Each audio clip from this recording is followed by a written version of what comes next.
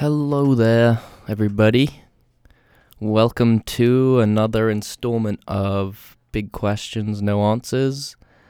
I'm your host, Sam Villa. This time I'm all alone.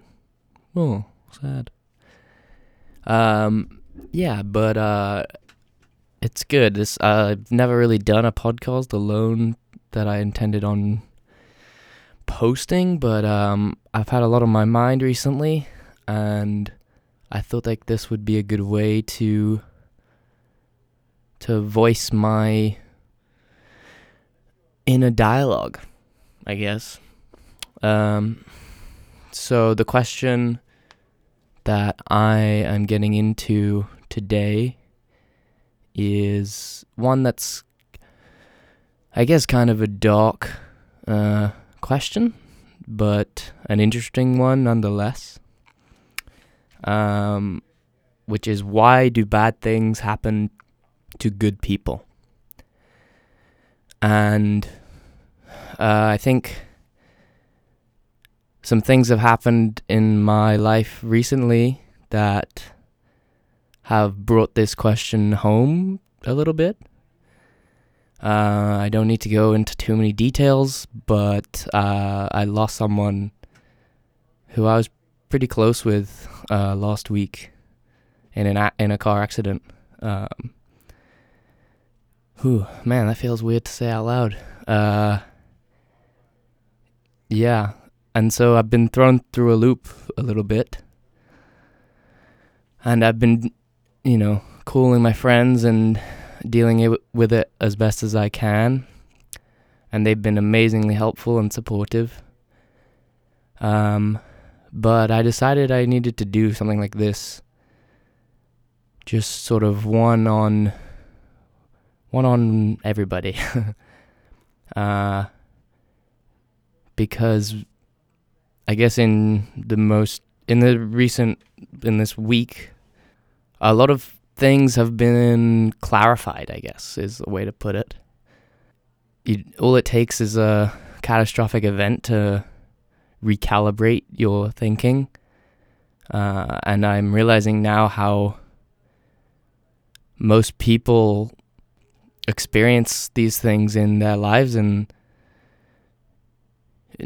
we talk about it, but not really explicitly, which I find strange. It's like no one really has the toolkit to deconstructing these things, these feelings, thoughts, everything that goes along with a loss or any tragedy of any kind.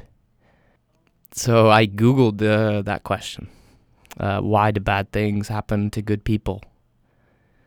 And it's interesting when you Google that question, like a lot of what comes up is people who seem to be losing their faith in God. And it's sort of like a reassurance that what's happening to you is part of God's plan, and He is testing your faith. And you'll become a better Christian because of it. And make of that what you will. I guess that's helpful to people, especially if you have that underlying belief in a Christian God. I don't know if I put myself in that category. I don't know if I put myself in an atheist category. I don't. I would say I don't think I'm not an atheist. More of an agnostic, which is a kind of a cop-out, I know. But so that answer doesn't really help me in any way. I just see a lot of what's been going through my mind is just the sheer randomness of life, and how nothing is really between life and death. It's just kind of chance and probability, and the universe, like whatever you want to call it. And that's hard to swallow.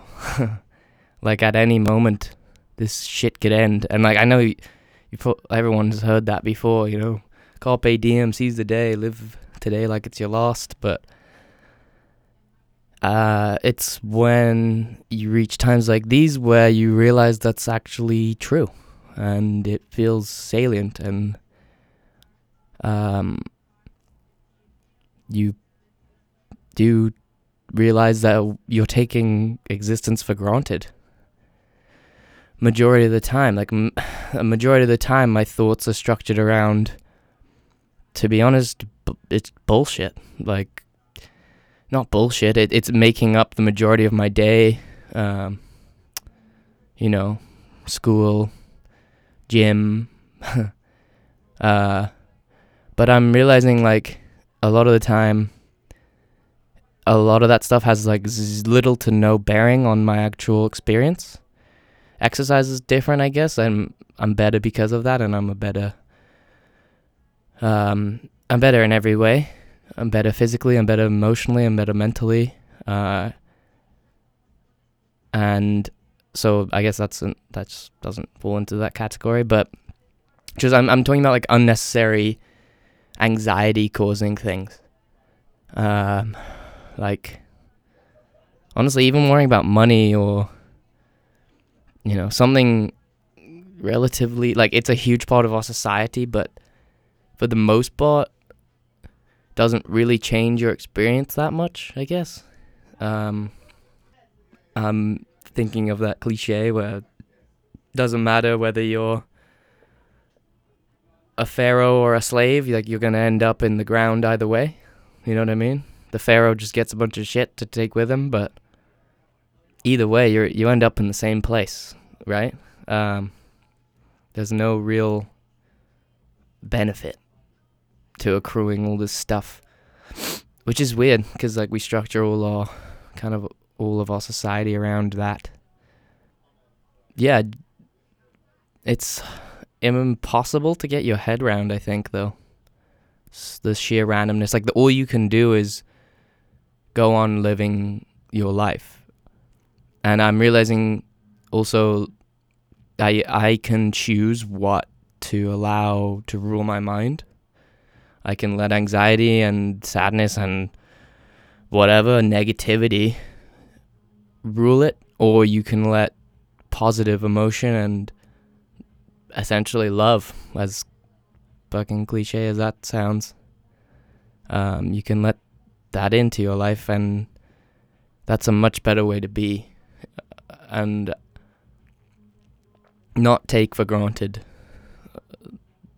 your stature and your friends and your family and everyone else who is a part of your experience. The strangers on the street, on the bus, all these people who play, like, these minor characters that, sure, you may never have actually had a conversation with them, but for whatever reason, they are a part of your reality.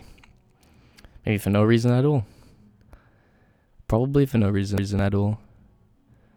Well, can't say probably. You never fucking know. Yeah, I think loss is it's a hard thing to talk about, because nobody wants to bring it up around someone who's struggling with it.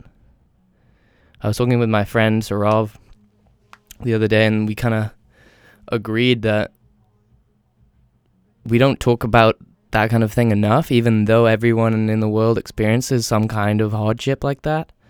At some point, it's essentially inevitable. That's what life is. And a lot of people go so far as to say life is suffering. I don't know if I agree, if that life consists of suffering. I understand that there are points of immense emotional pain, but I don't know if... then again, you don't know what people have been through, I suppose.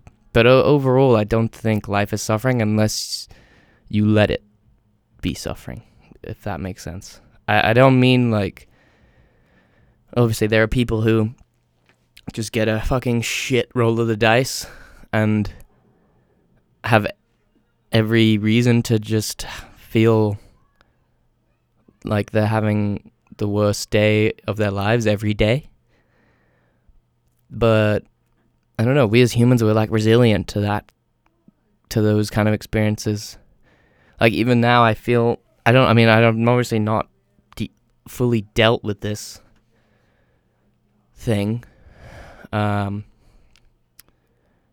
I catch myself in waves, like at night before I go to sleep, or just at random points throughout the day.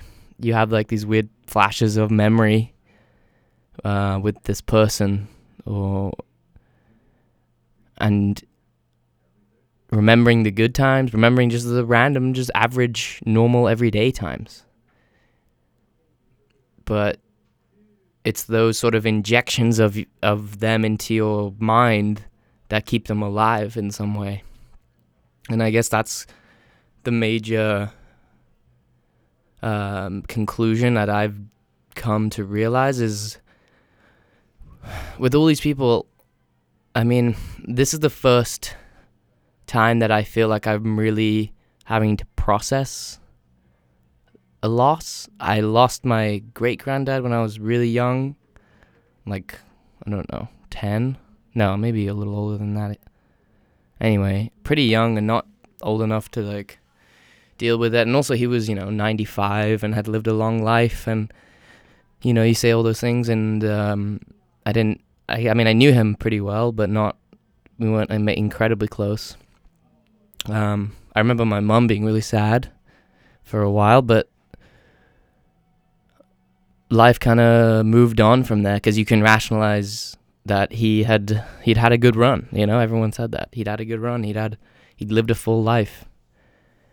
And then I lost a close friend, a family friend, when I think I was 12 or 11. I was in the 6th grade. Just like a freak accident. And now that I'm going through this, I wonder if I ever fully dealt with that. I think I did, in my own way. But I don't know. I can talk about it now and not get overcome with emotion or anything, but I don't know if you're ever, like, at that age, you're not really cognizant of what death is. Like, sort of you are, but really you don't know. Even now, like, we don't fucking know what it is, right? Like, we just know it's a cessation of some kind, a stopping of existence. At least how we experience existence. And anyway, to get to my point, the conclusion that I came up with was, yeah, you feel sad because, again, it's that cessation, it's that gap. It's nothing where there should be something. It's like a weird itch, kind of. Or like a phantom limb. Now, does that make sense? I don't know if that's a good metaphor. But anyway, you realize that now you have to live life for them in a way. They have to live through you in some kind of strange way. And that's what's kind of getting me through this, I guess. Is every time I do anything, I realize that in some small part this is for my friend. Because she's not actually here to experience it. And that makes me weight my experience a little bit heavier than I was before. I'm taking it more seriously. Not more seriously, but I'm taking it... I'm enjoying more.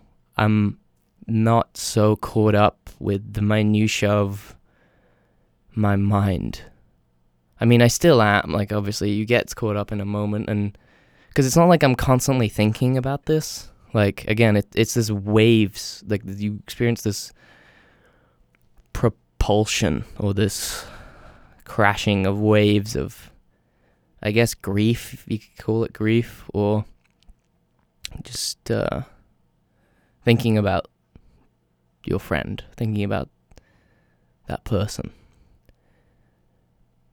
And so it's really weird to say this, but it's had a net positive impact on my life. Like, obviously there's no replacing her, and there's no way that anything, no one can make it better, you know? Like, this is we're talking about a 21-year-old girl who had a bunch of plans for the future, and she was going to see the world and fall in love and have a family and a career and a life. And like, it's just unfair. And there's nothing that can make that right. But my realization has made me realize the richness of my experience. And how I do take it for granted, mostly.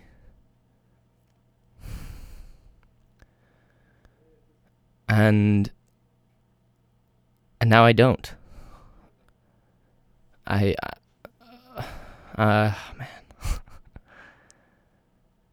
These are hard thoughts to articulate.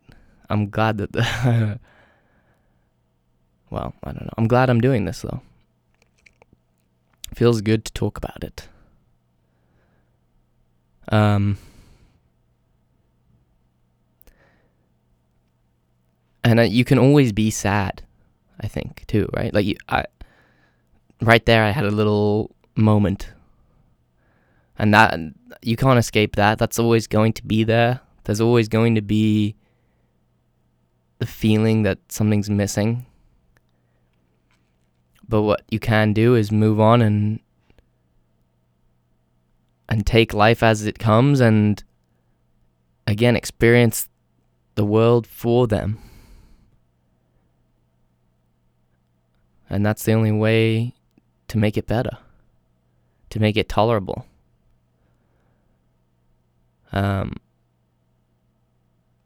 And it makes you stronger, I guess. I mean, I guess the Christians are right in that respect. I hope I'm not going to be hardened by it. I know it probably will be. But I guess there's a difference between hardening and, like, being emotionally unavailable or avoiding it. And I don't want to do that. Because I'm pretty sure that will just end up backfiring pretty bad. I don't know from experience or anything, but it seems like whenever you pent up any emotion, it's a recipe for negativity, or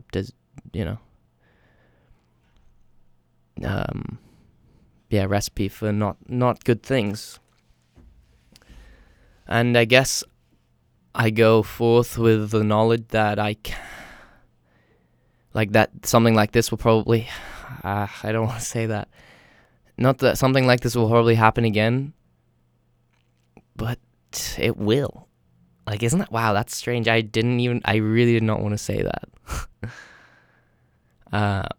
But you can't escape the randomness of life again.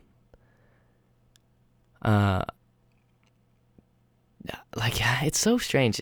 People, you see it in TV shows or movies, or name whatever medium of entertainment you want. You see the tragedies of human existence, death, sickness, accidents, and nothing, like, you experience it, but you don't. I guess now I have a greater appreciation for, and I can empathize with people who have gone through something like this much more. Before, I had this idea of it's sad and it sucks, but I didn't really know what it meant. And I'm in the process of figuring it out. But yeah, so why do bad things happen to good people? Answer is, I guess you could go the whole, nothing is bad, that nothing is good, no one is good. There is just existence. There is just events and people. And when events meet people is when we appraise them to be bad or good. That's the Buddhist in me. That's the monk. But like that doesn't really help me.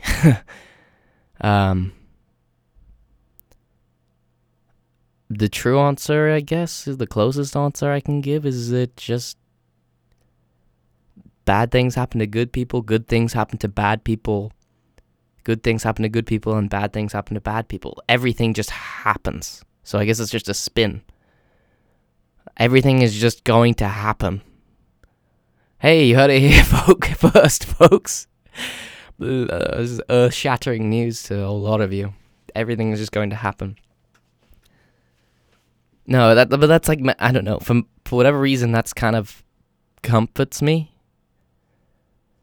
Because it's just, it is what it is. And there's no changing it, really. I mean, the only thing you can do is put yourself in a position where you are strong enough to bounce back. You can surround yourself with people and loved ones and take care of yourself mentally and physically. And hopefully that will be enough to strengthen your resilience. Like, I don't know if that's a bleak outlook, but that's really the answer. And also just enjoying a moment.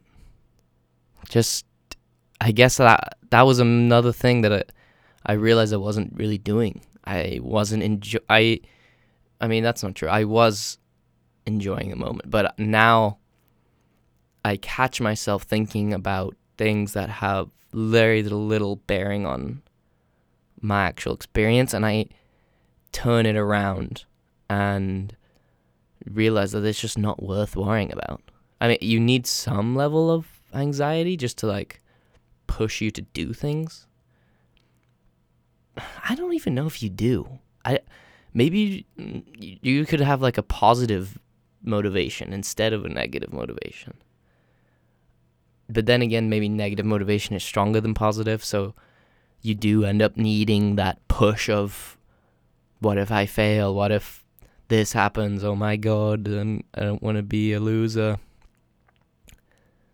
But it's when I guess it can, but that can cascade really quickly into just a positive feedback loop of negativity in your head. And maybe that's just me. I don't know. I have a pretty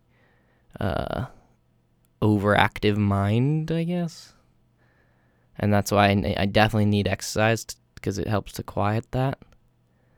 And friends and everything. But I don't know, we all do, right? It's made me just realize that everyone has either gone through something or is going through something or will go through something at some point. It's made me much more compassionate to people. And also thinking how quickly things can change. Like there was the time before I heard the news of my friend and the time after. And it's like, it's weird. It's like my brain like separated those things. Those times. It feels like, yeah, it's really weird. And how clear everything is too. Like when, I guess that's a psychological phenomenon, but like when you hear bad news, you can, I guess it's like, where were you when 9/11 happened? Everyone can remember just because it was such a catastrophic landmark event. And there's so much emotion attached to it. I guess that's probably why everything's vivid. Yeah. So, those are my those are basically the thoughts that have been in my head. And I think it'll take quite a lot of time for me to like completely work through this. It only happened last week, which is that doesn't really compute, to me. Like I know it happened last week, but it could have happened yesterday, or it could have happened I guess it's just fresh. And that's another thing I was thinking about. Is like the process of time. They always say time heals all wounds. Man, I'm really throwing a lot of cliches at you.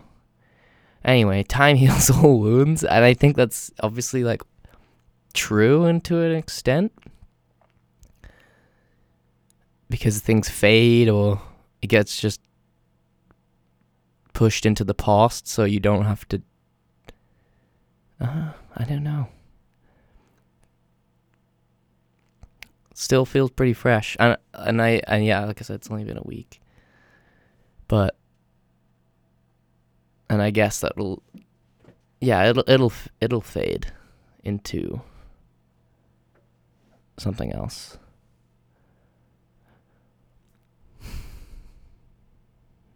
But you always like going back to what I said earlier, like the only thing you really have left of the people who are gone, is that memory and the shared experiences you had. And the laughing and the crying and the everything. Whatever you shared with them, that's all you have. And so in the end, I guess that's all that matters. Is just experience and joy. And like in the moment awareness. It's weird. Like being so young, you don't really contemplate. I mean, I didn't really contemplate my mortality very much. But things like this always make you stare it in the face, kind of, and you're like, oh yeah, there's an end to this ride at some point. And knock on wood, I don't know if you heard that, but I did knock on wood. Knock on wood, that ride ends far into the future. And maybe far enough into the future where we can live for like 150 years, 200 years. Who the fuck knows? But either way, there's going to be an end. And it's a pretty impossible thing to work your head around. Just cessation. Stop. The period at the end of the sentence. That is you.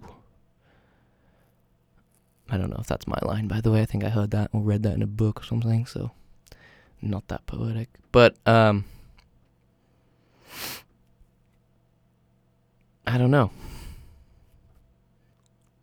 I guess it's an important thing to reckon with. But then again, like, what? Yeah, you have to keep it in mind, right? You got an end to this and you need to take advantage. But whatever, like, you only experience life in moments. Like, there's a past and there's a future and there's a memory of your life, but really there's only right now. So I guess do something with it.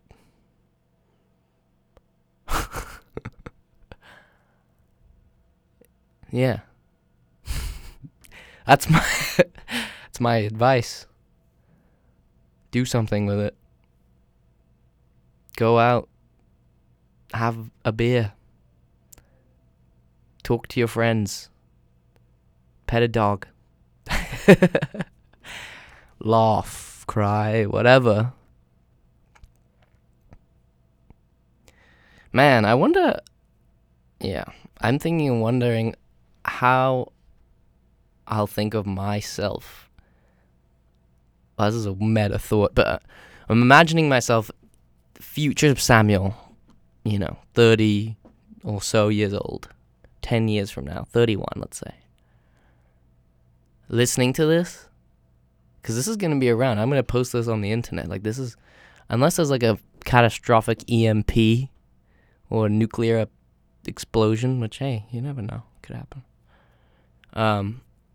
It'll be around. We'll always have a copy of this. Like, this doesn't go away. And I wonder how I'll respond to it. I wonder whether I'll just think I'm like a dumb kid who has no idea what he's talking about. Or maybe I'll resonate with that kid. I have a feeling it'll probably tend towards the dumb kid, because I think of myself as a 16-year-old and just how stupid I was back then. Not stupid, yeah, stupid, but also like just ignorant of my place in the world. And I guess this is like a landmark event for me. Like, I have a few landmark events I've written. This was a good exercise that I picked up from Jordan Peterson. He recommends writing an autobiography of your life and like breaking it down into epochs and sort of the landmark major events of your life, sort of written on a timeline or like some kind of outline, and then you use that to write goals and write sort of the direction of your life, and like the most positive direction your life could go and the most negative. And that was actually a really helpful exercise. Like, I don't know how well I'll stick to my plan, but just the fact that I wrote some goals down is pretty nice, and I can look back to it. But anyway, regardless, like, this is one of those landmark events, and I can feel myself growing as a person, and my worldview is shifting because of it. And I wonder if, again, my older self will, I don't know, I just want to know how he'd respond, I guess. Yeah. It's gonna be weird. That's strange. This is like that's gonna be really weird, listening back to these things when I'm older. I wonder if I'll even want to do it. I don't like listening to myself now. It's like a cringy thing. No one likes hearing their own voice. Yeah. But I wonder if, like, what about Morgan Freeman? Does Morgan Freeman like to hear his own voice? Or like James Earl Jones, or anyone with an epic voice? Do you like to hear your voice? I feel like if you just like the sound of your own voice, you're just an asshole. Yeah. And so there you have it. I guess that's really all I need to say. I'm glad I did this. I know it's pretty short. But I hope people got something out of it. And if you didn't, well, I'll be back with more big questions and no answers pretty soon, probably next week. I hope this is well received. I miss my friend, and I think I'll always miss my friend, but that's okay. Everyone is going to have people that they're going to miss. And it's a sad fact, but it's a fact of life.